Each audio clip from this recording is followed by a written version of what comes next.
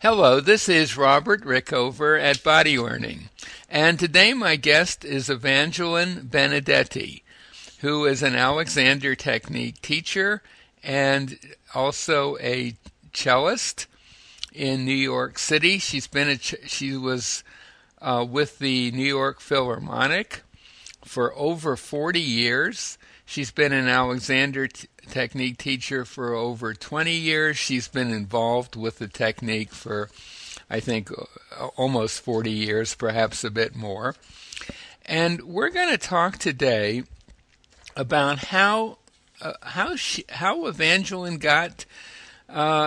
found out about the Alexander Technique and what her early experiences with that work were like. Evangeline, well, welcome to the show.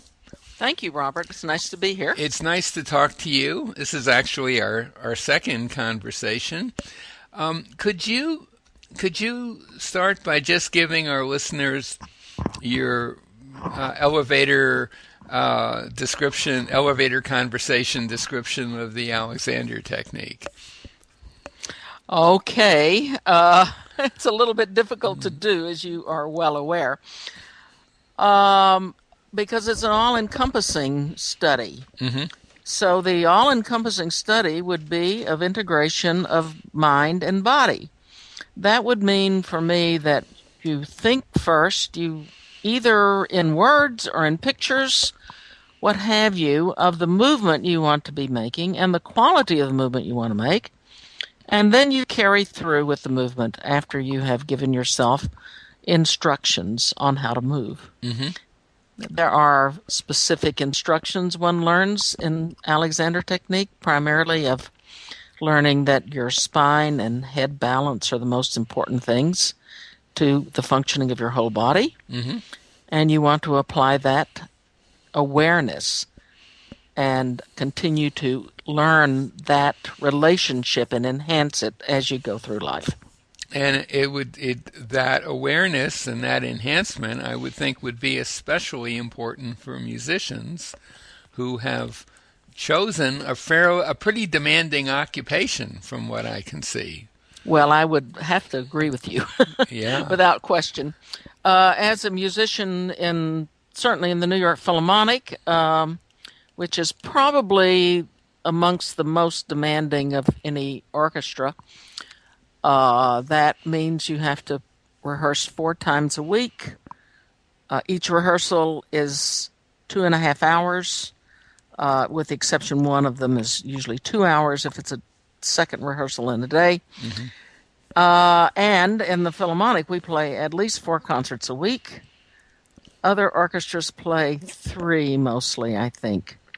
But we are lucky, or how do I say that, or not so, to play 4. Right. The repertoire is extremely demanding. There's at least a new whole repertoire or concert selections every week. Mm-hmm. And sometimes there will be 2 and 3 different programs within the same week. Mm-hmm. So, needless to say, it is an extremely demanding job musically and therefore physically, because we're at the instrument so much under tension that you are when you play with a group. Right. So how did you come across the Alexander Technique? I had gotten in the Philharmonic. I was 25 when I was hired and started when I was 26. Mm-hmm.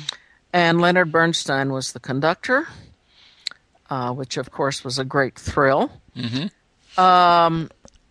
I had not had much experience, as you can imagine. There's not much time to get much experience of orchestral playing, and by that age, and I was just really fortunate to win the audition.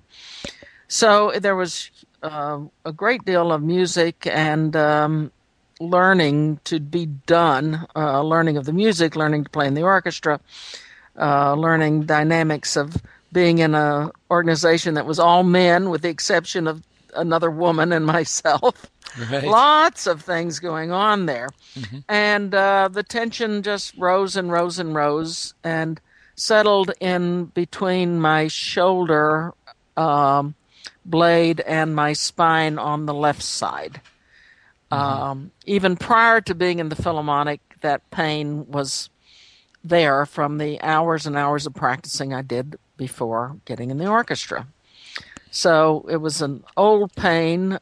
It's been a wonderful pain because I've tried to solve that issues in my left shoulder, and that's taken me to the Alexander technique, to other great studies of personal knowing of myself through therapy and through spiritual learning and et cetera, et cetera. It's been a great driving force and a fabulous teacher. So was it, so to speak. Was it another musician who suggested Alexander lessons to you? No, not at all. I was, complaining about it because it was rather intense, and had a friend who had unfortunately problems. I mean, serious problems of an accident that had paralyzed her, and she had done a lot of work at the Rusk Institute of Rehabilitation. And she said, you don't have to be like me to go see my doctors. They're really great, which was encouragement. Right. And so I went to see a man named Alan Rusk. Now, his name is not the same. It's not the same Rusk as the Rusk Institute. It was just a coincidence. And we had a little chat, and he said, "Oh, so you're a cellist?" I said, "Yes." He said, "Well, I'm an amateur violist, and I know exactly where you hurt." And he poked his finger right on the spot. And then I said, "Yeah, And he immediately said, "You don't need me. You need the Alexander technique." Wow. And I said, "What?" I had, of course, never heard of it. And then he said to me, "Well, let me give you the name of Deborah Kaplan. She works here and is now teaching the Alexander technique." So, as those of you in the technique know, she is one of the most revered teachers that we have had in the United States. That's right. And she had just completed her studies with her mother, who had studied directly with Alexander. Right. And again, those of you in the technique have seen a rather well-known picture of Alexander working with a young child, and that child is Debbie. Right. So she had a long history of the technique, but she had just gotten her training and was starting to teach. So I knew nothing about any of that. And I said, "Well, if you say so, I'll go." So I went, and it started this lifelong study and love of the Alexander technique. Wow. And of course, Debbie Kaplan was also a physical therapist. Yes, that's why she was at the Rusk Institute. Right. So how would you describe your first few lessons in terms of how they affected you, and what did you notice early on in the experience? Well, it certainly was, so I'm probably, I guess the word would be almost overwhelming, because it was, a way of moving I had never, ever encountered. So, but I think then more than the very first kinds of lessons, was later on when we had gotten into the real use of the arms and hands leading and that sort of thing that made me realize that I wasn't doing any of this when I played the cello, that my patterns of movement were not in harmony with my natural way to move, that we are designed to move. And so I started then rethinking about how do I play the cello, right, and applying not just the sort of sitting and standing that we often so frequently work on in the technique. That, of course, is paramount, but how do you use your hands? What leads? What happens here, there, and yonder? And so I actually have revamped my playing completely, and it's based on the technique that I learned, the body movements that I've learned through the Alexander technique, because I figure that playing has to be organic. It can't be techniques learned that are kind of go against the way our bodies actually are intended to move. Right. So I've tried to find a way to move in accordance with what I've learned through the technique. And I think it's true. I'm sorry, while playing the cello. Yeah. Yeah. I think it's true not just of musicians, but people in general, for the most part, have never been faced with a situation where they act or have ever had the opportunity, let's say, to actually learn what you've just talked about. I think most people just move That's right. in whatever habitual way they have, and it works more or less, but it can often, as you discovered, be not really in accordance with their fundamental structure, and over time you can have aches and pains and injuries and the like. So I guess you were in a way very fortunate to have that initial pain in your shoulder. Well, that's what I tried to, as you said, I tried to indicate that earlier, that right. my pain has been my friend, so to speak. And I would, although unwanted, and because it is like my, the telltale for my gathering too much tension in my shoulders. I do occasionally have it today, but what happens now is I have tools to deal with it. So I can go into the principles that I know that I am, that I've learned through the Alexander technique, reorganize my body, and mostly the pain will then release and I'll be free from it again for quite a while. So you could have the attitude towards that pain when it does appear that it's kind of an early warning system for you. That's right. That's right. And that's a wonderful tool to have, even if it's not always pleasant in the initial moment it appears. That's true. That's true. I would also add that you were incredibly lucky to encounter a doctor who knew about the Alexander technique. It's quite amazing. Especially back at that time. Yes, well, since Debbie was at the hospital as a physical therapist. Right. Evidently their paths crossed, and I don't know if he had lessons or not, but he certainly knew about it, and he certainly had a great deal of respect for her. And as do I. I worked with her for many, many years, and early on,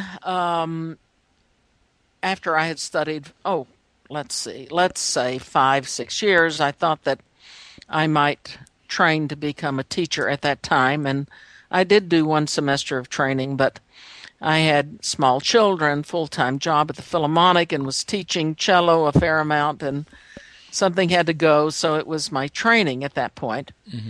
And then later, when I realized that I needed to have a boost in my teaching because my children were going to college.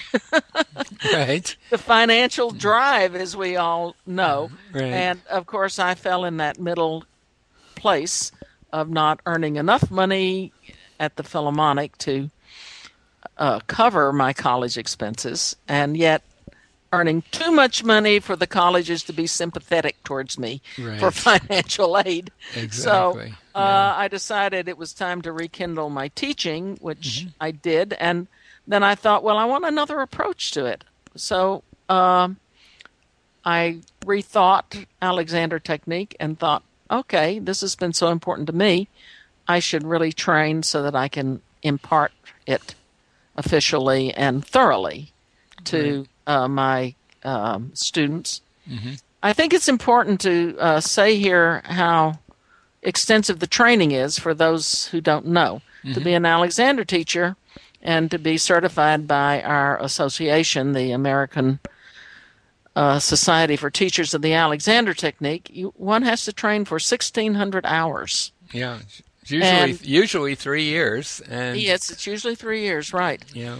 And you have to log in that many hours. So, if you're searching for a teacher, work with somebody who is certified, because you will know that they will have had quite a thorough training that qualifies them to teach this.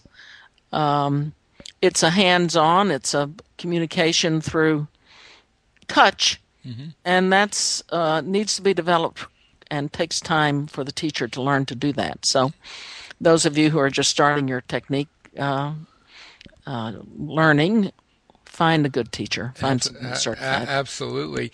Could we get back just for a moment to obviously from what you said, the lessons you had with Debbie helped you a lot with the pain. Yes. How did it affect the quality of your playing itself? Well, as I said, I changed the way I play, and so my movements were more in accordance to what I knew how the body was meant to move through my technique study. And did that produce a different quality of sound? Yeah. Yes, definitely. That's what I was kind of wanting to. If you're playing the instrument with a lot of physical effort and tension, that is certainly going to come through your sound. And that's something that is, certainly not unique to musicians, but say in general for performers, the way in which they use their body has a direct impact, a direct and obvious impact, often in the quality of what they are doing. Definitely, you could be an accountant with a sore back, and you could push your way through that and prepare the tax returns or whatever, and no one looking at those tax returns would say, "Oh, something's wrong with the accountant." That's right. But although you never know. Well, you never know. I mean, he might make a mistake because he was so concerned about his pain. But with musicians and dancers and actors and the like, who are generally more knowledgeable about the technique than the general public, there is that additional factor that the quality of what they're doing is improved, as well as their comfort level, let's say. Definitely. Yeah. I think another aspect that's been most important is in the Alexander technique we use what are called directions. And I have learned that my directions in playing are the actual sounds that I want to produce on my cello. But built into those melodies, if you wish to call them that, or pitches or notes or expression, is how I sit, how I move. And that, because my basic way of sitting and moving is Alexander technique, it is definitely incorporated into this overall direction of that particular Bach suite I'm playing. Does that make sense to you, Robert? And you're saying that the direction that you're using to make the sound that you want to make includes how you're organizing yourself to be in the chair or to be on your feet or whatever. Yes. And that I think, and we've had an earlier conversation going into more detail on that, but that I think would come as news to a lot of musicians, don't you think? Well, I think so. It's such a difficult thing to say what's happening inside your brain when you're trying to teach someone. Right. That it's hard to describe it, but I actually was in an Alexander lesson and was playing a Bach suite, and my teacher, who was Troop Matthews, I trained at the Matthews School for Alexander technique. Sure, I know Troop. I knew him. And he was working on me, and all of a sudden I said, "Oh my gosh! If I simply think the music differently, it comes out different." Yes. So I no longer had to go home and work very hard to change my interpretation, say from forte to piano, or a crescendo in a different way, or even a change of color, whatever. If I just heard that change going on in my brain, my hands would respond. Yeah. And Yeah. that was an enormous breakthrough. I knew that I could now truly be a creative artist and truly project what was happening within me the moment I was playing it. Yes. And that to me has been the biggest um, benefit from the Alexander technique for me. A very practical and concrete application of mind-body unity ideas. Absolutely. Maybe this is a great place to end our conversation, unless there's something you want to add for any musicians who are listening. No, we covered a lot. And I think I can speak for you in saying that if you are a musician and you're listening, explore the Alexander technique. Take a lesson Definitely. or two or three and find out what it's all about, and you'll know pretty quickly, I think, whether it's something that's going to be useful for you. Yes, and the most important thing, though, is that, or not the most important, I've said that too many times. An important thing here is most Alexander teachers are not musicians, Right. although you can find one who might be. Mm-hmm. So it's up to you to find a way to truly bring the Alexander technique into your work, which is, as I said, when you are imagining how you're going to play something, see yourself sitting tall, see yourself on your sit bones, see your arms moving easily as you are interpreting the music that you're playing. And I think you'll find a big difference, wonderful results for yourself. Right. You can get, and I assume that most of your teachers early on, and even still today, were not themselves musicians, right? No, they were not. Yeah, None and of them were. there's no absolute need to have someone who's also a musician and an Alexander technique teacher, although it can be interesting to have a lesson from someone who knows about both. Well, I know that I personally teach with Alexander. I cannot teach cello without teaching Alexander. Oh, I can imagine that. Yeah. And when I have people who are studying Alexander,